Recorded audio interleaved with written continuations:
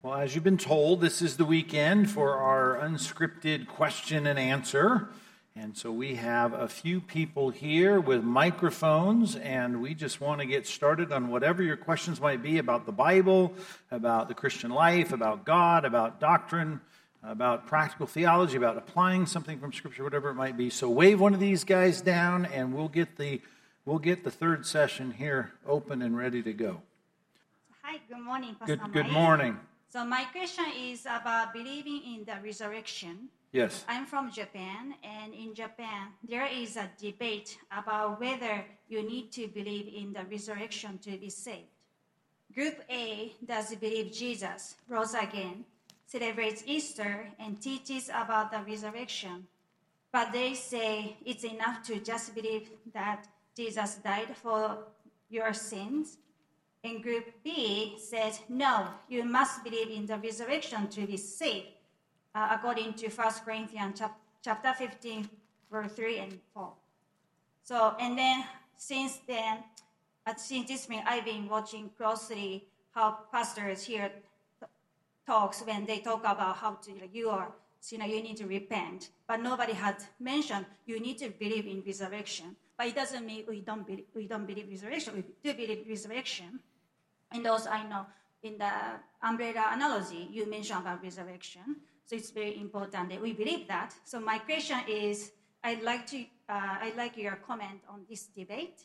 And then question two is, so suppose there's somebody believe in Jesus and believe he died for our sins, repent for their sins, but they don't believe in the resurrection. But it's difficult to imagine if you believe in Jesus, how come you don't believe resurrection? But there is somebody, and as he dies, do you think he will go to heaven? Yeah. Well, I would echo Paul's argument in 1 Corinthians 15, which is, what are you believing in Jesus for? Right? If you're believing in Jesus for the forgiveness of sins, right? The problem of sin is the wages of sin is death, which is more than relational death, but physical death. And Paul says, if in this life only we've hoped in Christ, we're to be pitied more than all men. So he discounts the whole of his teaching. Not only does he say the apostles are liars, we're all testifying to this if it didn't happen, but what is Christianity about? And I would say if you don't believe in the resurrection of Christ from the dead, I would wonder, what do you think is going to happen to you? And if you think, well, this is all there is, then Paul is saying, then you're shifting all of this to a present reality. Look at the Christian life. It's not better than the non-Christian life when it comes to hassles and persecution. So it makes no sense. And Paul tries to make that point. And I would say the same to someone who is denying the resurrection. But I would probably see a lot of different problems with the theology, which is a lot of what we saw in the early 19th century with the ushering in of liberalism, where everyone kept shifting the focus to the here and now. I would wonder, what is the agenda of the church, who says we all here believe in Jesus, but we don't believe in the resurrection of Jesus. And the whole point of the resurrection is he's the first fruits of our own resurrection. So, yeah, I think the resurrection is essential. I do mention it. The reason I mention it is more than just mention, is because anything I deal with in my presentation of the gospel, I would love to hand the whole Bible over to someone and say, let's understand and know everything that's in this book, but I'm trying to put together the essentials. The deity of Christ, the resurrection of Christ, the atonement for our sins of Christ on the cross. So yes, I believe it's essential. I don't think that it's without a possibility that someone may be so ignorant to the doctrine that they can't be saved without it, and still saying, I know I'm a sinner, I need forgiveness, my guilt is overwhelming me, I trust in Christ for forgiveness, and they haven't even really processed the concept. And if someone said, do you think Jesus rose from the dead? They're like, it's foreign. I don't know. I don't believe that. It would be akin to what we see in the book of Acts when they believed parts of the gospel. They didn't believe all of it. And that's a unique situation at a transitional period in church history. But if someone says, yes, I've looked at the claim of the resurrection and I discount it, then I'd say, yeah, then you're in perilous ground. If you know that the Bible presents Jesus as raised from the dead and you choose to say no to it, I'm sure that there's motives that are contrary to a kind of faith that puts our trust in Christ to take care of the sin problem and the consequence of the sin problem. So it becomes, in my mind, theologically catastrophic at that point. But it's not as though, some young person puts his trust in Christ, hadn't even thought through that topic. Okay, maybe. Someone's faith may be better than their theology in that case, but someone who's been confronted with the biblical theology and rejects it, I'm thinking you're rejecting a real cornerstone of truth about Christ and who he is. And then I would ask Paul's question, what is this about? For what reason? Right? If he didn't rise from the dead, right, our faith is futile. It's in vain. Our preaching is for nothing. We're liars. And for what good is the Christian message if it's just about kind of cleaning up our behavior in this life? We're to be pitied more than all men. So, yeah, I'm in the camp, obviously, and you know this, I'm sure. You've been around long enough to know I'm in the camp that believes you've got to believe in the resurrection of Christ. If you reject it, I think there's probably some real problems with what you understand faith in Christ to mean. Yeah. Hi, good morning. Good morning. This is a follow-up to last night's question on cremation versus burial. Yeah. What are your thoughts on organ donation? Yeah. Well, organ donation, if it's attached to the fact that you're going to be cremated if you donate certain organs in the process, if that's necessarily tied to organ donation, I would say let's let other people donate their organs. I'm not going to donate more organs. People in my extended family giving a kidney to one another, right? That does not necessitate that you're going to be cremated. Not that it's a salvific issue, but yeah, I have no problem with you taking, a part of your body for the good of someone else. In theory, there's no trouble with that. I have my own reservations for particular reasons with the organ market and all that's going on. It's much like when a hurricane hits, part of the country, and I think every non-Christian in the world is going to rush to help out of compassion. Just like today at the DMV, people will say, I want to be an organ donor. Plenty of people will do that. It has nothing to do with theology. In my mind, I'm fine saying, in my case, if you want me to be transparent, I'm not a donor. And I'm not a donor not because I don't care about people, and yet I would really consider, if it weren't for so many kidney stones I've had, donating a kidney to someone I love, right? Because, it's not has nothing to do with my resurrection. I'm not going to get resurrected with one kidney.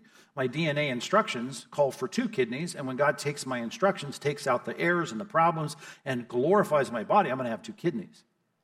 So, yeah, I'm not opposed to it in theory. I would say I wouldn't do it if creation is a necessary tie to it after my death. And I am a little concerned about the industry. Just in some of the exposés I've read locally in Orange County Register did a series of articles years ago on it. But that's neither here nor there. Yeah. As you know, our world population is increasing so fast, but the Christian percentage is not increasing in the same proportion. What would you suggest we should do, the top 3 jobs to have our Christian population increasing much faster? Otherwise, as you know, we are in big trouble. You mean the conversion rate or Christians having babies? Both. Okay. I think we need both. Okay. Well, we do need that. And Christians should not buy the line of trying to reduce population by not having children. We should be having children. Be fruitful and multiply. If you can't, you can't. I understand that. But children should be the default position of Christian marriage. Secondly, I would say the top 3 things about the fact that we're not growing the church in proportion to the population, I would say, number 1, we need Matthew chapter 9 concern for the lost, right? Jesus could look at people and say they're lost. They're like sheep without a shepherd. He cared for them. Prayed to the Lord of the harvest to thrust out workers. The word send in English is a weak translation of this great strong word, ekbalo, to thrust forth workers into the harvest field. So that's the second one, to pray. We should have an increasing awareness of compassion in our own lives for lost people. We should be praying for more people would be engaged in evangelism. That's what Jesus said in Matthew 9. And because of that, when you pray for things like that, you end up looking in the mirror and going, I should be doing the same. So you're going to end up praying for yourself and all that. And thirdly, we just got to do it. You got to get up off the couch and you got to talk about Christ. And you need to be unashamed. So we need boldness to speak, right? We need prayer that'll end up smacking us in the face because we care about lost people, but it all is predicated on the fact that you got to have eyes for the harvest. And that's what Jesus said in John 4. Lift up your eyes, they're white for harvest. You got people that are lost that you drove past to get to church. You should care about lost people. Caring for lost people, praying, and then just doing it. Great. Good morning, Pastor. Morning. So we believe in the pre-trib rapture here, right? Well, I do, yes. Okay. Yeah. You're the boss. Yes, well. So I read a lot of John Piper, and he believes that the rapture will happen at the second coming of Christ. Yeah. And so I wonder how you would counter that. Yeah, well, I mean, good men disagree on this. Plenty of Christians don't have the same view on eschatology. eschatology is necessarily wrapped in a part of Scripture, most of it at least, that we call apocalyptic genre. And it's a genre of New Testament communication and Old Testament communication that is steeped in symbolism and vision and things that make it difficult for us to be absolutely certain about things. Not that we shouldn't strive for certainty, and I want to be I want to be convinced of my position, and I'm avowed in my position. But I can't say to my close friends or the church at large, I know I'm absolutely 100% right. But I do believe that the problem with a historic premillennial position of thinking about the rapture at the end of the tribulational period is it seems as though the distinction between meeting the Lord in the air and having the Lord come and touch down on earth, the return of Christ, those are two separate events. And when you combine them together, you've got a big whoop-de-doo of us being caught up to meet the Lord and coming down at the same time. And you can differentiate that, and there's arguments to try and describe all that. But the church, there is a rapture. When someone says, do you believe in the rapture? Right? That's the wrong way to pose the question, because you got to believe in the rapture. Everybody believes in the rapture. The question is when. Right? When is the rapture taking place? The church is going to be caught up to meet the Lord in the air at what point? And a lot of good men, a lot of good people, a lot of good women, theologians would say at the end of the tribulation. They don't believe that this 7-year period called the time of Jacob's trouble, the 70th week of Daniel, as Jesus said on the Olivet Discourse in Matthew 24, the greatest tribulation the world has ever seen, has never been, or never will see. That period of time was not the fall of Jerusalem in my book in 70 AD. It was yet to come. We haven't seen it yet, and it's going to be bad, and it's all the things spelled out in Revelation chapter 6 through chapter 19, and I believe that plays a critical role in the promises regarding the Old Testament, fulfillment of the Old Testament promises, that there's a 70th week, a 7-year period, a period of time that matches Daniel. In my mind, it matches everything that was been said about the revival of Israel being saved, Zechariah, book of Revelation, the New Testament hints to it here and there, that the church is going to be taken out of the way, just like there is no mention of the church from chapter 4 of Revelation to chapter 19. Not that that's a death knell to a post-trib rapture position, but I just think everything makes sense. And the accusations I get against it, in that, that didn't come around to the Plymouth Brethren and Darby, and it's a Johnny-come-lately view. If we were living in the 4th century and talked about terminology for the Trinity, you could have the same argument about Trinity, right? It doesn't matter when it came. What matters is, does it comport with biblical data? And I think it best comports with biblical data for me to look at God's plan for Israel, and I think there's a 7-year period left, the time of Jacob's trouble as it's described, and I think it's coming that the church is not a part of, because it's been decreed in Daniel chapter 9 for your people, Daniel, the Jews, and your holy city, Jerusalem, which is the focal point of everything in Rev 6 through 19. So I think it makes sense. I think it's what's holding back the man of lawlessness. As Paul said, you haven't missed it, because the Spirit of God within the church, there's the him and an it in that passage. The him is the Spirit, the it is the church, and the church is, through the functioning of the Spirit, withholding this period of time of the man of lawlessness, the Antichrist, being revealed. So the church is going to be taken out of the way, and Paul says, what's restraining him, because he taught them personally about eschatology.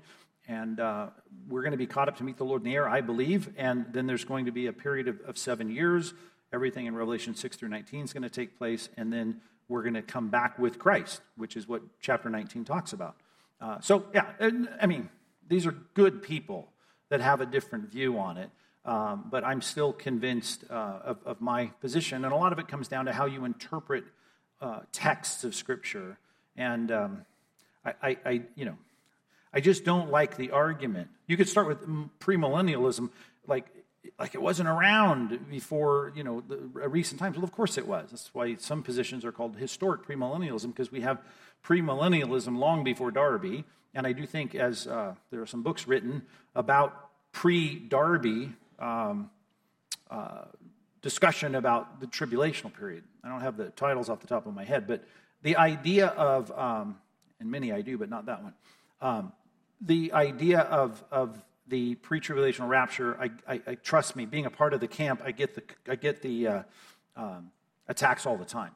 I might recommend a book Heinsohn wrote before he died called "Can We Still Believe in the Rapture?" And of course, when you say that represents the pre-tribulational position, because when people say, do you believe in the rapture? What they're asking is, do you believe in a pre-tribulational rapture? And I still do. So I would just say to Piper, he's definitely in good company in the camp of being a trib or whatever, however he views it, that the correspondence of Christ's return and the taking up of the church happen at the same time. Totally understand that. A lot of people in that camp, that's fine. And you can be in our church and believe that, that's fine. But that's not what our pastors hold to. Hi, Pastor Mike. Hi. Long time, first time. I had an eschatology question as well. So, do you believe that the building of the temple or rebuilding of the temple is necessary for the end time, sort of the middle period? In my mind, as I think about the sequence of events, if it's the rapture that launches 3.5 years apiece, then there's a desecration on the Temple Mount, followed by 3.5 years of tribulation. In my mind, I think, given the Rock of Omar right now is where the temple needs to be built, there's going to be a war to recapture that area to then build the temple. So anyway, your general thoughts on... Right, and the mistake I would say you're making in the positing of the question is that the rapture does not begin the 7-year period, although we conflate the beginning of the tribulational period with the rapture. What starts the rapture, or the tribulational period, according to Scripture, is the making of a covenant of this world leader of peace with Israel. So technically, the 7 years doesn't begin until that. There's no time indicators between the rapture given to us and this covenant that's made. And some people say, well, this happens at the same time. Well, we don't know that. We don't know what the time interval is. So I think part of that mystery, and again, I'm just assuming on God here, but part of that mystery is to allow us to continue the imminency of the return of Christ. I should believe that Christ could come back at any minute. And I shouldn't say, well, the temple's not built, I still got time. Which, you're right, the temple plays a key role in the tribulational period. So it's got to be there. And you're not moving the third most holy shrine in Islam just overnight. So, I mean, it could be overnight. It could be moved overnight. That's all I'll say on that. But the point is, you're not going to construct the temple overnight. So, yeah, how long will it take before the covenant of peace? Well, it may be that the building process is part of that covenant that this world leader makes with Israel. But I would say I have some latitude in my theology to say I don't know exactly. They're not contemporaneous, like in the moment that it happens, although I don't see anything prophetically in between the two. So, yeah, there has to be a temple built, and it will be, I believe, on the Temple Mount, which is, in the old days when we used to let non-Muslims into the shrine of the Dome of the Rock shrine. I've been in there, I've seen it, and I do believe that's exactly where the Holy of Holies was, and I do think that's the spot. There are some arguments that you could build the temple adjacent to it because it really is not there, and a lot of discussion about that, and I don't think that's the case. So, good morning, Pastor Mike. Good morning. I just lost my father this week. Sorry. And to my greatest sorrow, he died an unbeliever.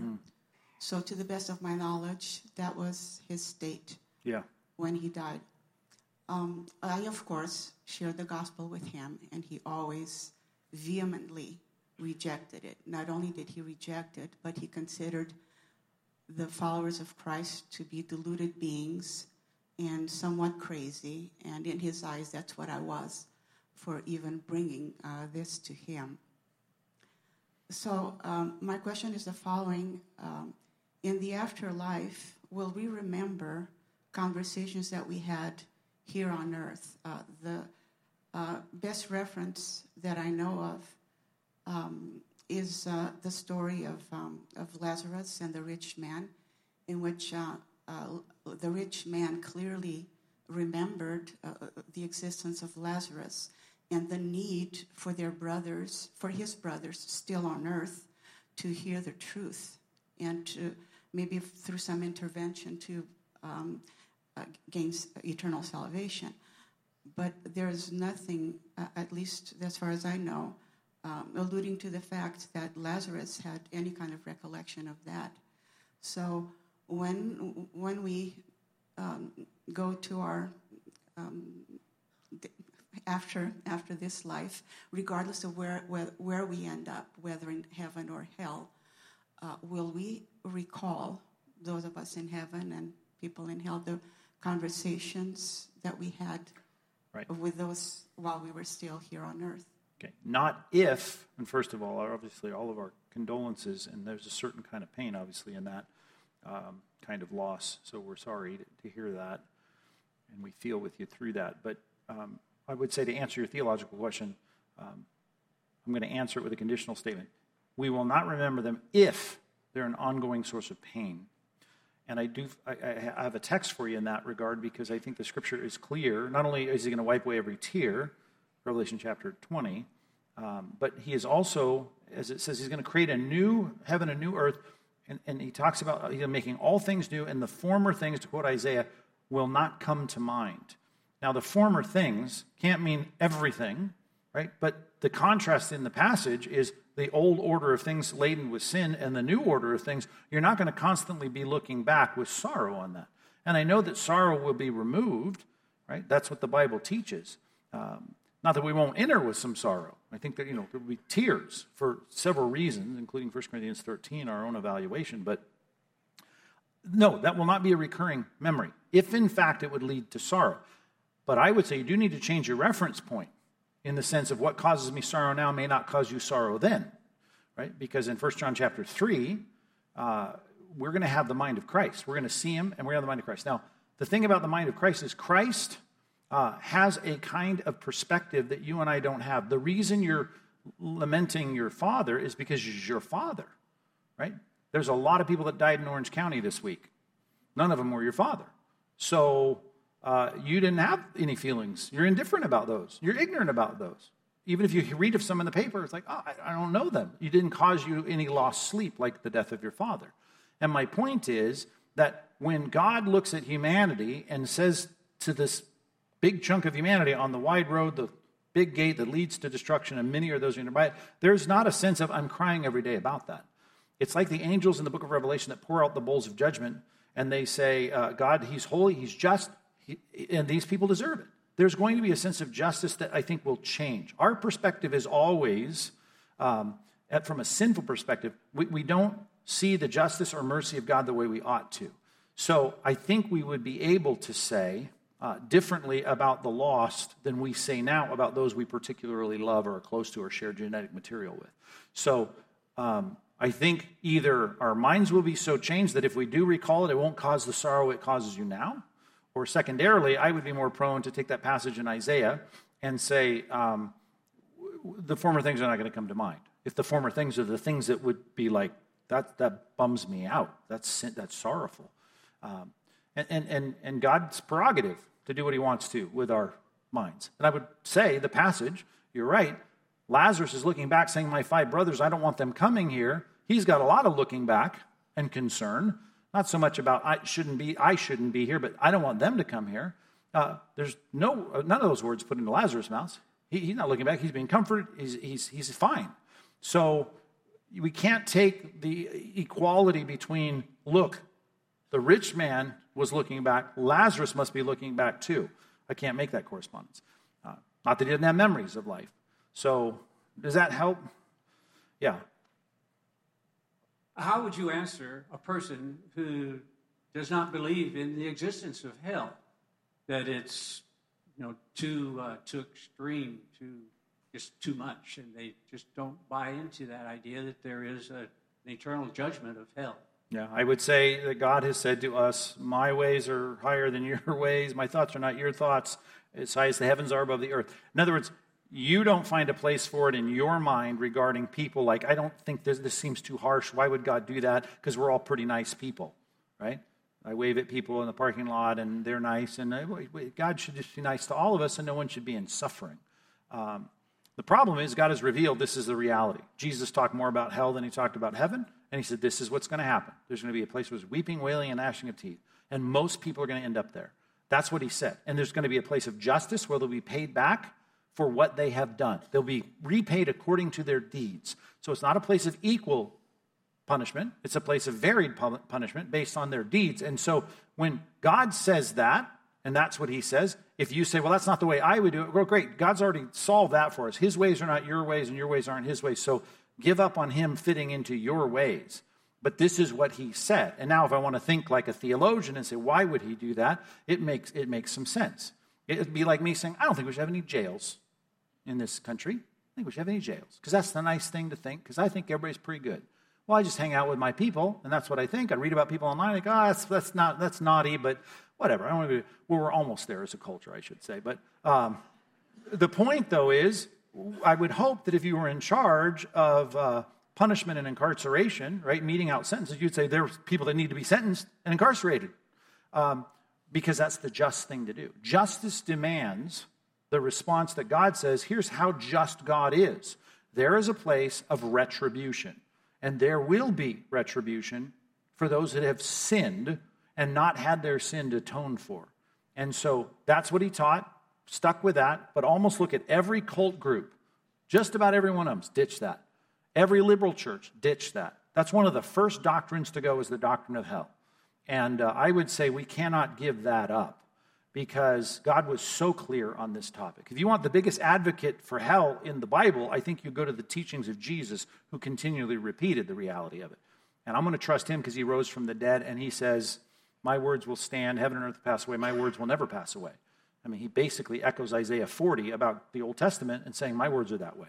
So I'm going to believe what he says, and he says there is a place of conscious torment. He even told stories about it, like the rich man and Lazarus, and he says, I'm in agony in this place. There's going to be a place where there's agony for individuals. And all of us deserve to be there, but we need to cling to the lifeboat. There's a way off this ship. There's a way for our sins to be forgiven. That's what I would say to someone who denied the doctrine of hell. Hi. I was wondering your thoughts on yoga. Originally, like the origin is the Hindu practice, physical and spiritual practice. I feel like in America it's been marketed more of like a physical exercise. Is it practiced as a physical exercise?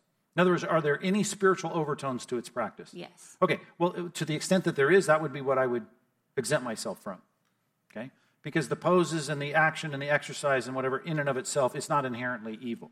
And if you're only making an argument by guilt by association, then I would say, well, that argument doesn't fly, because in 1 Corinthians, the whole thing about guilt by association with meat sacrificed to idols, that doesn't fly. The earth is the Lord's and the fullness thereof. So, yeah, any position you want to put your body in to stretch or exercise, no one gets a market and a corner on that. But if you want to tie the spiritual elements of it into the practice, well then, okay, we're not going to do that. Any more than I really like at the mosque the way they pray with their head down, because it stretches the back muscles. We're going to have a call to prayer 5 times. I would say, no, you're not going to do that. Figure out a different way to stretch your back, right? Than to pray prostrate in a mosque. So here's the difference. That's clearly a spiritual practice. Yoga today is marketed as a physical practice. How much spiritual focus is there? Right, if the meditation component is a part of it and clearing your mind, all the definitions that are Eastern and not biblical. Not that biblical is Western, but biblical is Eastern, but it has a whole different definition for spirituality, meditation, the mind. So, yeah. And I spoke a little longer about that last night in the Q&A, which might be worth listening to, but that's a summary right there. Hi, Pastor Mike. As I was studying a topic to write for my current term paper, although I didn't pick this topic on the doctrine of the resurrection, I stumbled across, as I was researching, some different opinions about when we get our glorified body. Now, I came away with that, like, I'm not so sure why it made me mad to think about the way it was being phrased, but it concerned me. So my question is, I know when a believer, a genuine believer, passes right now, pre-tribulation, rapture, that they're in the presence of the Lord. I also believe right now, and maybe I'm wrong, that when the pre-tribulation rapture occurs, that's when we get our glorified bodies. So could you help me understand if I'm wrong there, and why, as a Christian, it matters at what point we get the resurrection body? I mean, absent from the body, present from the Lord, shouldn't that be enough? Yeah, I would agree with your summation. We are, as Paul put it in 2 Corinthians 5, naked. Our earthly tent is destroyed. We're waiting for our eternal dwelling made not by human hands, by God, not by procreation. So that intermediate state, that's what theologians call the intermediate state, the disembodied state between death, separation of the spirit from the body, and resurrection. Yes, the time marker is at the dispatch of Christ to get his church. The dead in Christ will rise first, 1 Thessalonians 4. So that period of time, Paul calls it being naked, right? And I don't think you get a resurrected body until Christ is dispatched to get his church. Now, when you disagree about when that is, and that goes back to the question about like a historic premill position, post-trib, or there is no trib, the correspondence of the rapture and the coming of Christ, for his feet touch the Mount of Olives, Zechariah 14. If that's the case, right, then you could say, well, there is disagreement among Christians as to when we get, but it's really not, it's at the same event, right? The scripture's pretty clear on that. When Christ comes back to get his church, the dead in Christ will rise first, which refers back to Daniel chapter 12, when many that lay in the dust of the earth will be raised. The point of the resurrection body, 1 Corinthians 15, it's all going to happen in a twinkling of an eye at the last trump, right? When Christ comes to get his church, then you will have the resurrection of the redeemed. So the only difference is there is another resurrection at the great white throne judgment, the end of chapter 20 of Revelation, where then the dead that are not in Christ are reconnected with their bodies. And if you think about that, when Paul talks in the book of Acts, or when Daniel tells us in Daniel 12 that there's going to be the resurrection of the just and the unjust, or the righteous and the unrighteous, well, those are separated by time. In my eschatology, separated by at least 1,007 years, right? Revelation chapter 20. So the great white throne judgment is the resurrection of the lost. And when I say resurrection, don't think we don't have conscious awareness. Think back to the story we've already told from Luke of the rich man and Lazarus. There's conscious awareness after death, the Bible would teach. And now, when do we get our bodies back? Because we're made to be encased and enmeshed in our bodies. Well, for Christians, it's before the non-Christians. For those that are righteous and accepted, it's before the lost. And that's a separation of time. So is there debate about when that happens? There shouldn't be debate about when it happens, because everyone should say it corresponds with the return of Christ to get his church. If you think the return of Christ to get his church is when he comes and sets his feet on the Mount of Olives, well, then there is a difference there, but there's no distinction. You follow that? At the return of Christ to get his church, which is the rapture. The reason I'm saying it that way is because Christ returns to get his church even though he doesn't touch the ground. That's the picture in Scripture. But his return to touch the ground at the end of the tribulational period. And he also returns between the two in judgment. The wrath of the Lamb has come. So he comes to get his church, he comes to punish the world, and then he comes to fix the world. That's my eschatological scheme. Yes. Hi. Hey, Pastor Mike. Yeah. My question is about communion. Jesus was pretty specific. He said, "This is my body," right? "This is my blood." And we say it, it represents. Well, Jesus said, "I am the shepherd. You are my sheep." We know we're not sheep. We know, right? He's not really the shepherd. But I think spiritually, he is our shepherd, right? Spiritually, we are sheep. Why can't spiritually body and blood be present? I mean, during Passover, they ate the sacrificial lamb. They ate the meat. Yeah. Jesus was celebrating the Passover. He ate the meat, and then he turned to his disciples and said, "Take, eat. This is my body. This is my blood." So, and then later on, Paul does mention that we participate in the blood. We participate in the body. So if we're not participating in the blood and the body in communion, then where are we participating? Yeah, okay. Well, a couple of clarifications. Number one, it wasn't the meat of the lamb sacrificed at the Passover that he said, "Take, eat, this is my body." It was the bread, okay? And here's my first answer to the first part of your question. Why don't I say this is in some way spiritually his blood? Is because after he said, "This is the blood of the covenant, the new covenant in my blood," he then turns around and says, "I will not again drink of the fruit of the vine until I drink it anew with you in the kingdom." So he turns around and says, it is the fruit of the vine. So I'm going to go with what he says about what it is, and that is, it's the fruit of the vine the whole time. But it is an illustration, much like sheep, but I'm not going to crawl around on all fours, and I'm going to say spiritually I'm sheep. Well, I'm not spiritually a lamb. I'm physically a human being. That's an analogy. And so I'm going to say your correspondence breaks down in the sense, logically for me, no, I'm not spiritually a lamb, and he's not spiritually a shepherd. He's not a shepherd, and I'm not a lamb. This is an analogy, and it teaches me something, just like the cup and the bread teach me something, and my participation is in the body of Christ. And that's a Romans chapter 6, 1-4 representation. I participate in Christ because Christ was punished for my sin on the cross. Therefore, I've been baptized into his death. And the point of being baptized into his death is that God sees my life as in that point of retribution. I have been retributed for my sins already. And that's a participation. as the theologians might say, it's a forensic identification. And it's true and it's real in the sense that I am not going to be punished for my sins, but I have been punished for my sins because I was punished for my sins on the cross. So I do participate in that. And the picture of me participating in, as it says in that passage, 1 Corinthians 11, I am proclaiming his death until he comes.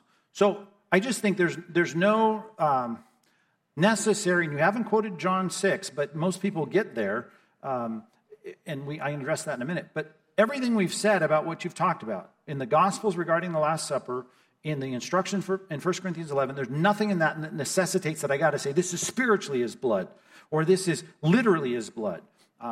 You'd have to go back to John chapter 6, and you'd say, okay, in John chapter 6, he says, unless you eat my flesh, drink my blood. Okay, well, I just think any look at that particular passage, right, is the whole problem they have. By verse 66 in that passage, they're like, their minds are blown, like, we don't even like this. We're done. And many of his disciples withdrew from him, to quote verse 66. That's the kind of thing where Jesus then says, are you going to lead me to? All that. The problem is, this is if that's true, as the Catholics would say, then that's going to traverse all the way through the Passover meal and the institution of the Lord's Supper, which he completely reverses in Matthew by saying, I will not drink the fruit of the vine again until I drink it anew with you in the kingdom. It doesn't turn into his body. It does not turn into his blood. He is the door. He is the gate. John 10. I have to go through him, but I'm not going through him. The Spirit of God is in me, but he's not like in my torso. And if you're really big, you don't have more of the Spirit than a short person, right? These are analogies that explain the realities. And the reality is I need to be in Christ. I need Christ to be in me. Eating a piece of bread, drinking the fruit of the vine, there is that analogy there, the picture there. But I'm with Zwingli on this, who fought hard to say this is a memorial meal. And I don't think that's in any way in conflict with biblical data. And I'm a convinced Zwinglian when it comes to that. And I would say the reason Lutheranism and Luther didn't quite state this right, in my view, is because they were coming out of the horrid conflation of doctrines in the Roman Catholic Church. So in the Roman Catholic Church, the doctrine of transubstantiation, right, turned into consubstantiation within the Lutheran tradition. And now if you're post-Reformation Zwinglian, then you're going to say, no, this is a memorial meal. And I know that people don't like that, Presbyterians in particular, and Lutherans don't like that. But I'm ready to be convinced otherwise, but I'm unconvinced. I get the confusion, but we don't like to be confused in the same way about the other analogies, and you've already brought up that objection. So I am participating in Christ by doing what he said, which is really about my transfer of trust regarding my sins into the completed work of Christ. I'm not becoming a new Christian every time I participate in the Lord's Supper, but I'm certainly affirming and recognizing that's where my hope is. That's where my reliance is. I'm seen in Christ. So it's an important meal, there's no doubt. It's just, I don't believe in any kind of transformation into the blood or body, either literally or metaphysically or spiritually. That's a pretty Baptistic view of things. Yes? Hey, Pastor Mike. Hey. So I grew up in more of a continuationist family. Yeah. So I grew up hearing things like the fivefold ministry with like the pastor, evangelists, apostles, prophets. Mm-hmm. So I was wondering how you take that. I've seen you have pastors that go out and set churches up, which is awesome. Just you don't use those titles, for example. But then the gifts of tongues, I hear you guys you don't believe in the language thing anymore. But what I've heard was the gifts of the utterance that only the Holy Spirit talks about in 1 Corinthians, and language of angels and men. Right. So I'm just wondering about how your take is on that. Yeah, well, the fivefold ministry of the Spirit, based on that passage in Ephesians, I would just say the apostles and prophets, evangelists and pastor teachers, the grammatical syntax of the passage ties the last two together, just the way it's constructed. So I think most people would agree there's four offices talked about: apostles, prophets, evangelists, pastor teachers. Of course, we talk a lot about the terminology of pastor teachers around here. But technically, if you want to look at the way that the word was used of Paul calling Timothy an evangelist, right? in the early foregoings of the establishment of the church in Ephesus to the way that he wanted it set up with the proper leadership. I would say when I send out a pastor to plant a church you could say he's an evangelist. He's a church planter. And I often say that when I teach on the passage. The evangelist category is really the church planter.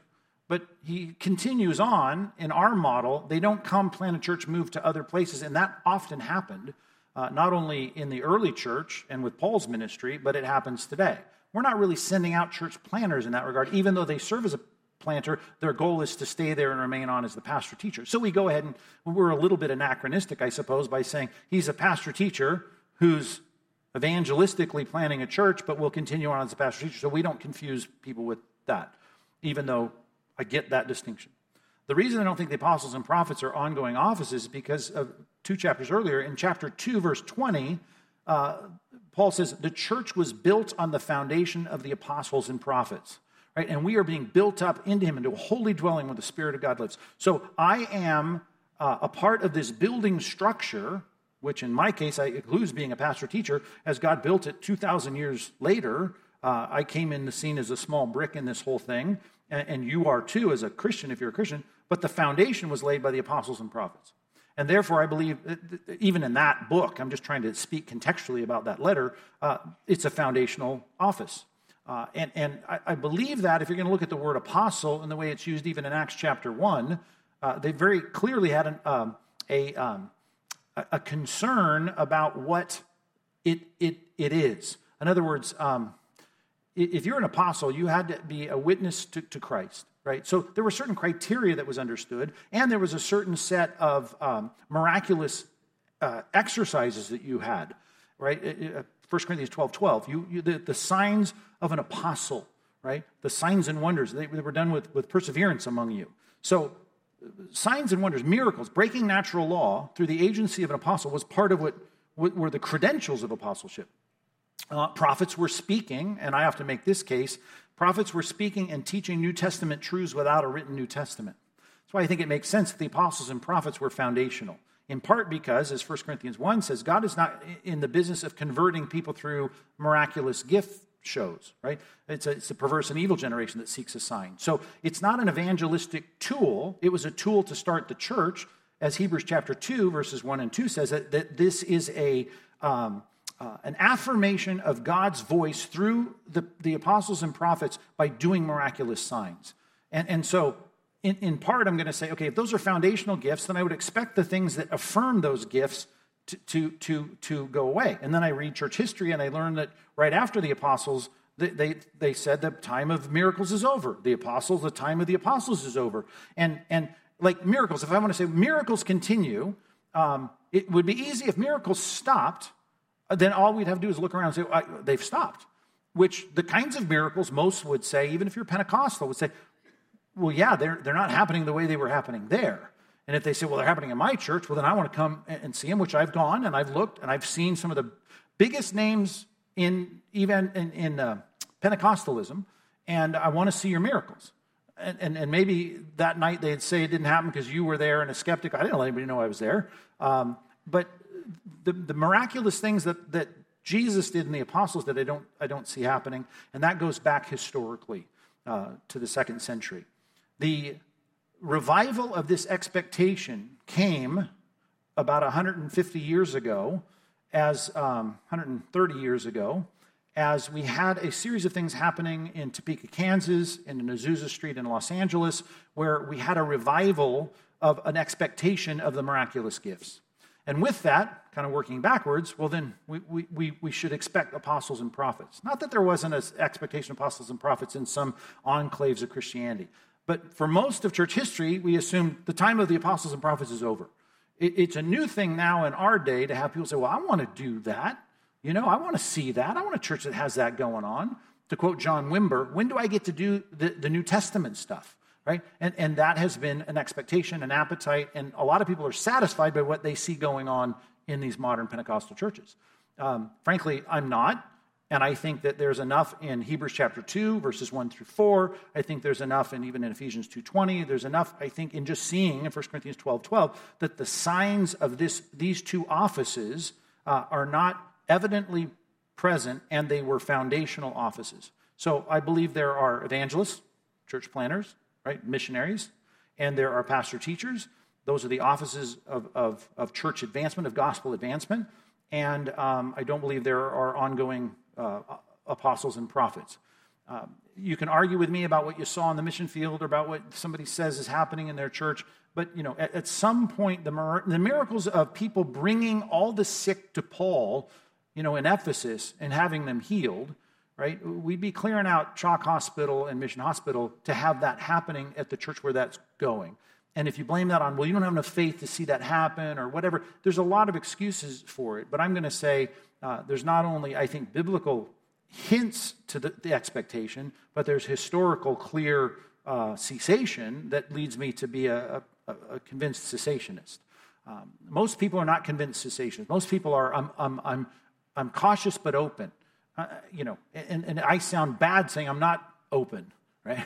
Hopefully I'm cautious, but I think the role of the miraculous gifts have a place in Scripture. They happened historically with the founding of the Old Testament Torah, with Moses and Joshua, with the classical period of the apostles, with Elijah and Elisha, not the apostles, the prophets of the Old Testament, and the coming of Christ and the apostles, and those rashes of miraculous gifts. Doesn't mean that God is not interacting in the world. He's interacting in the world, in every molecule of the world, and he's providentially at work all the time in answering prayer. But in terms of the creative acts of creating something out of nothing, right? Those are the kinds of things, whether it's my muscle fiber in my arm or the rods and cones in my eyeballs or whatever it might be. No, I don't expect God to do that, nor do I want to create that expectation in the minds of Christians today as a pastor. So there's much more I could say about that, but I know where you're coming from, and I don't know if you're still there, but I know the background. But I would say there are evangelists, church planners, missionaries, and apostles, and pastor teachers, but not apostles and prophets present in the church today. Hey. Hi. You're the best. That's kind of you. Please tell my best friends that, and my family. All right, go ahead. I just wanted to kind of piggyback. I have a couple. They should be pretty easy. Off of what she said, you said that Lazarus. That's a good point. That he didn't reflect back, but the rich man in hell did. Do you think that people in hell will reflect back to when people try to talk to them about Christ, and that they'll remember that, and then. It says that vengeance is mine. God says that vengeance is mine, and that he doesn't take pleasure in the death of the wicked. And, but yet he's just. So there has to be, I don't think pleasure, but there has to be some sort of satisfaction or like the scales are even or something that God has, because I mean, the stuff that's going on today, it gets me really angry. Sure. And I can't imagine God, who's up there in heaven looking down at everything that's going on, and him, nobody can say that he's not patient. I mean, for everything that's going on these days, if it gets me mad and I'm not anything like God, I would think that he's... Sure. Fuming. Let me address those two. Let me start with the second question first.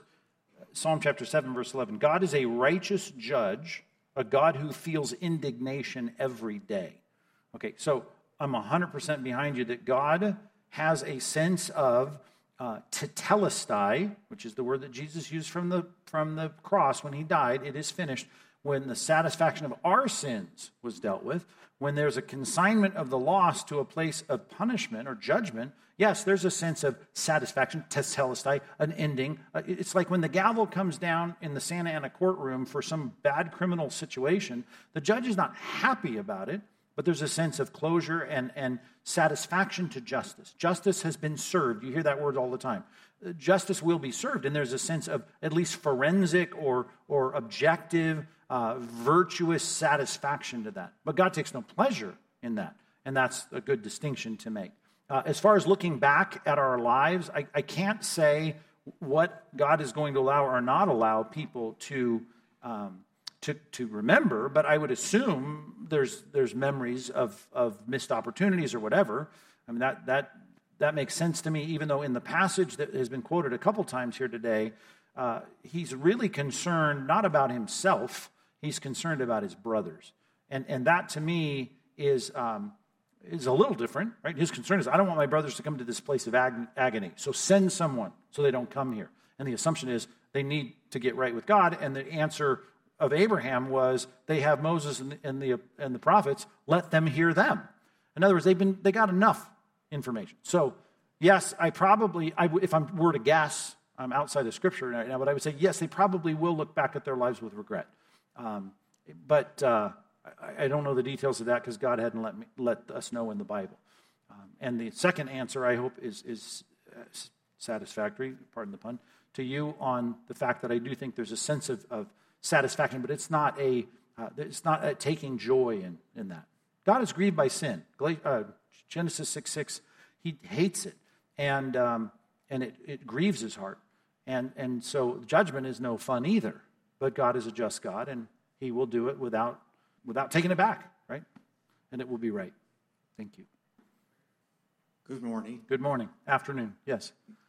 First of all, I just want to thank you for this opportunity. What a great forum to have us tap into your knowledge and experience in Scripture. So my question is, according to Scripture, in Ephesians it says that we are saved by grace through faith.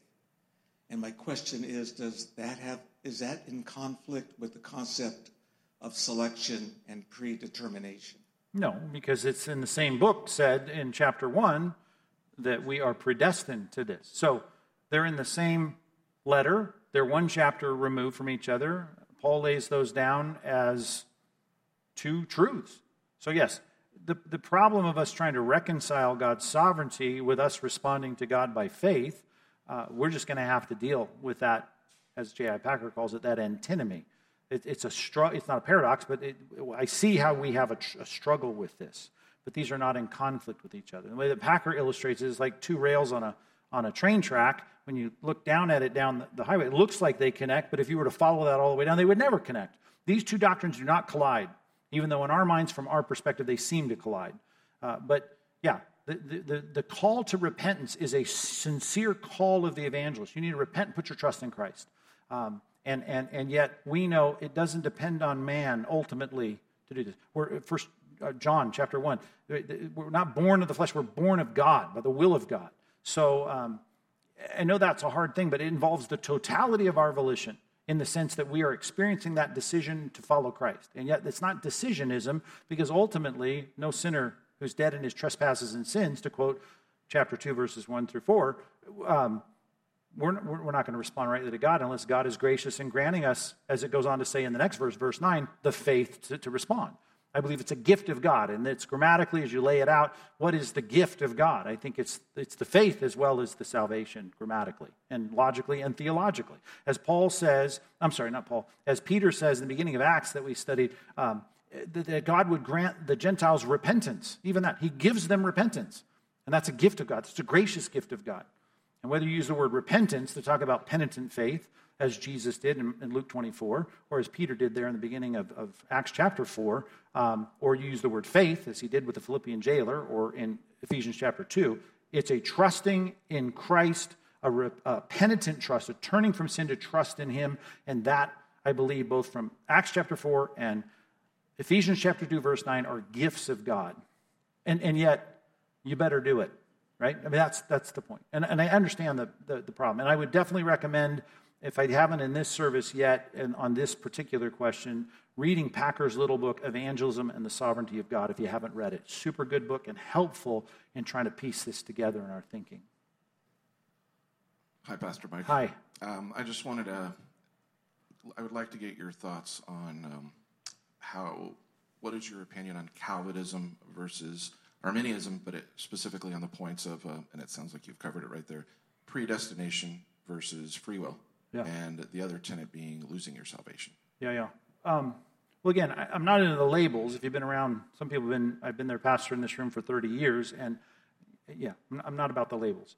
But if you want to ask me if God watched the tape or the stream and went forward to see what I would decide so he could go back in eternity past and decide what he would do with me, I'm going to say I don't think God's will, free will, is contingent on my will. I think my will is contingent or founded or predicated on his will. Just like my life was to be born the first time, I think my life to be born the second time is ultimately part of his plan, which does not make me an automaton, doesn't mean I'm a determinist in the sense that we don't have any say in this. God has called me to respond to the gospel, right? But as I just said, and you're right to identify it, right? I can't respond without God's gift of grace. And in my life, I have to be awakened even to my need and to see my sin.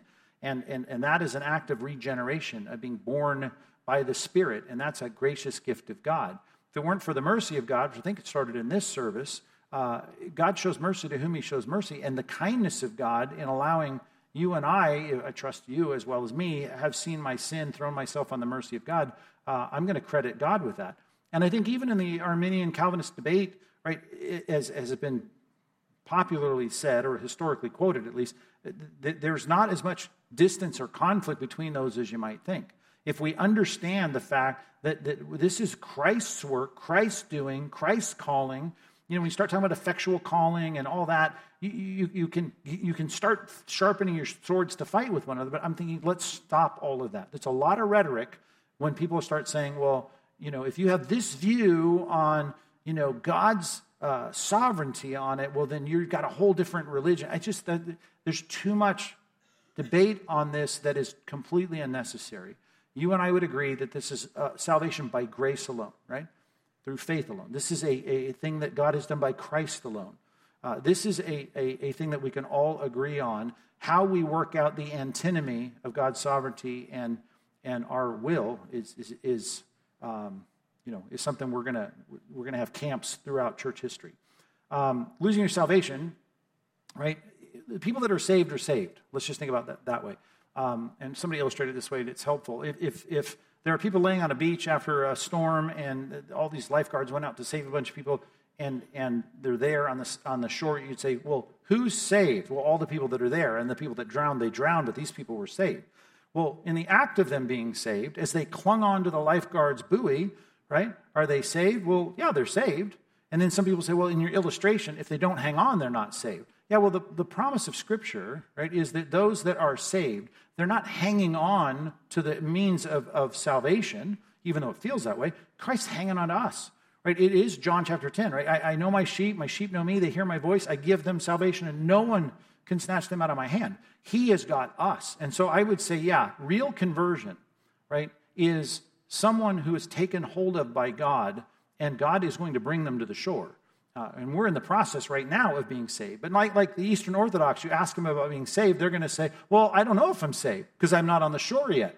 And, God's going to call me to work and get there because I don't know when Christ's coming back. I don't know if I'm going to be saved because I don't know if I'll be in sin when he comes back.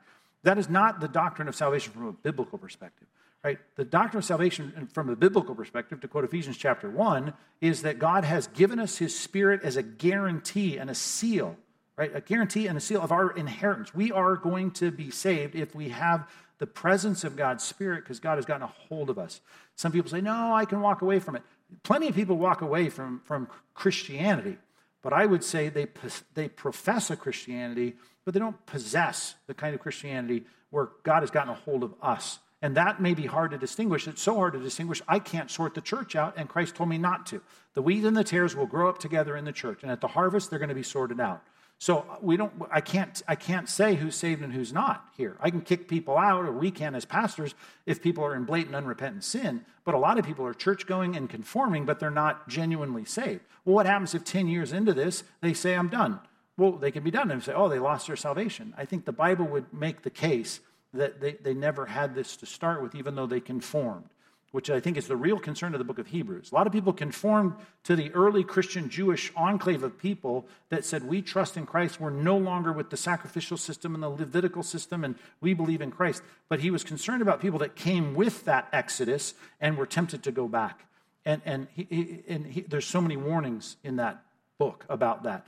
But if you think that means, well, then they have it, but then they lose it, I'm going to say, No. They went out from us, to quote 1 John 2, because they were not of us. If they would have been of us, they would have remained with us. And I do think that's a statement about individual adherence to the gospel, which is not just about us hanging on to Christ. It's about Christ hanging on to us. So, yeah, but that's the kind of thing I do not want us to break fellowship in this church over, which people do all the time. Some people, pastors, get up and they say, this is a dividing line.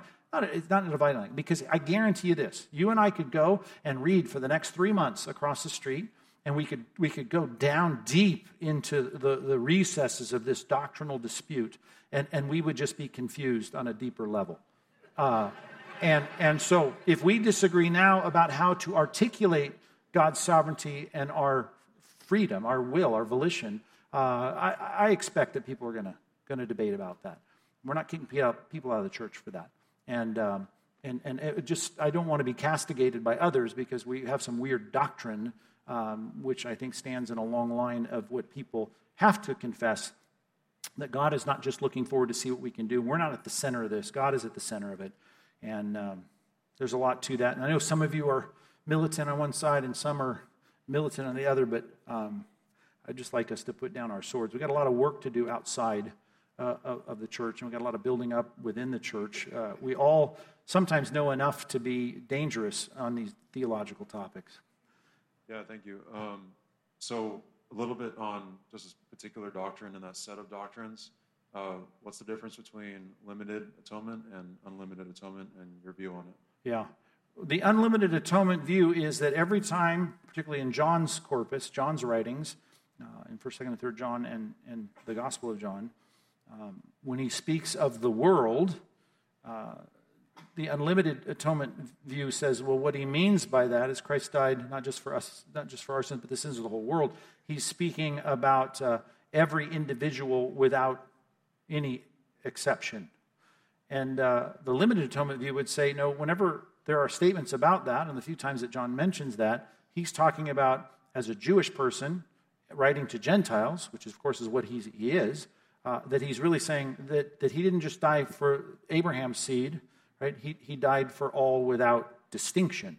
And so the distinction wouldn't mean that he didn't save those with a particular focus on what he was doing on the cross.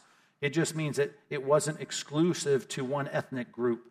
And so every time you use the word all or world, you necessarily, by context or assumption, limit that to a particular category.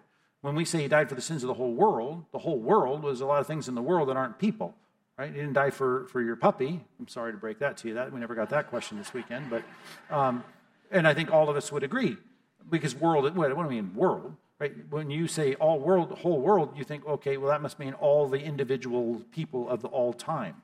And I'm going to say, and being convinced of a particular atonement, that Christ died for the sins of those that he was going to save. And if that's the case, it makes sense. There's no double jeopardy of people going to hell because Christ had paid for their sins. And I know the arguments, right? They're going to say, well, it was available and made available. It wasn't effective until it was trusted in.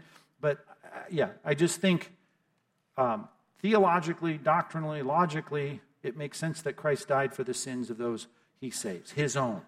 Which if even you read John's gospel, there's so much talk about his own, the ones that you've given me, right? John 17, John chapter 10. There's a sense of who those are. And I think Christ went to the cross for them, even as it starts there in chapter 17. He loved his own who were in the world to the end. That's not chapter 17, is it? Chapter 15, verse 1.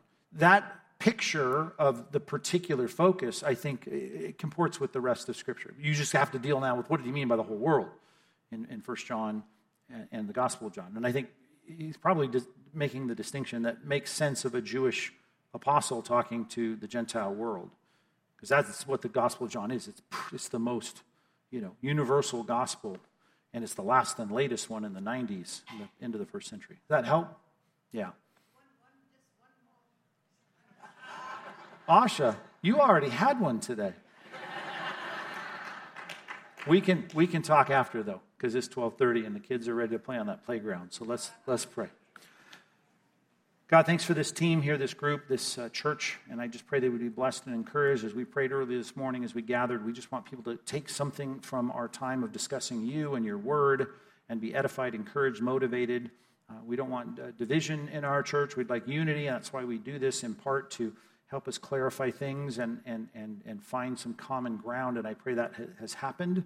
I pray everyone would have a sense of your work and your wisdom and your guidance here in this congregation. Increase this tribe, please, as we reach our community for Christ and as you bring us to effectual conversations and effective evangelistic efforts.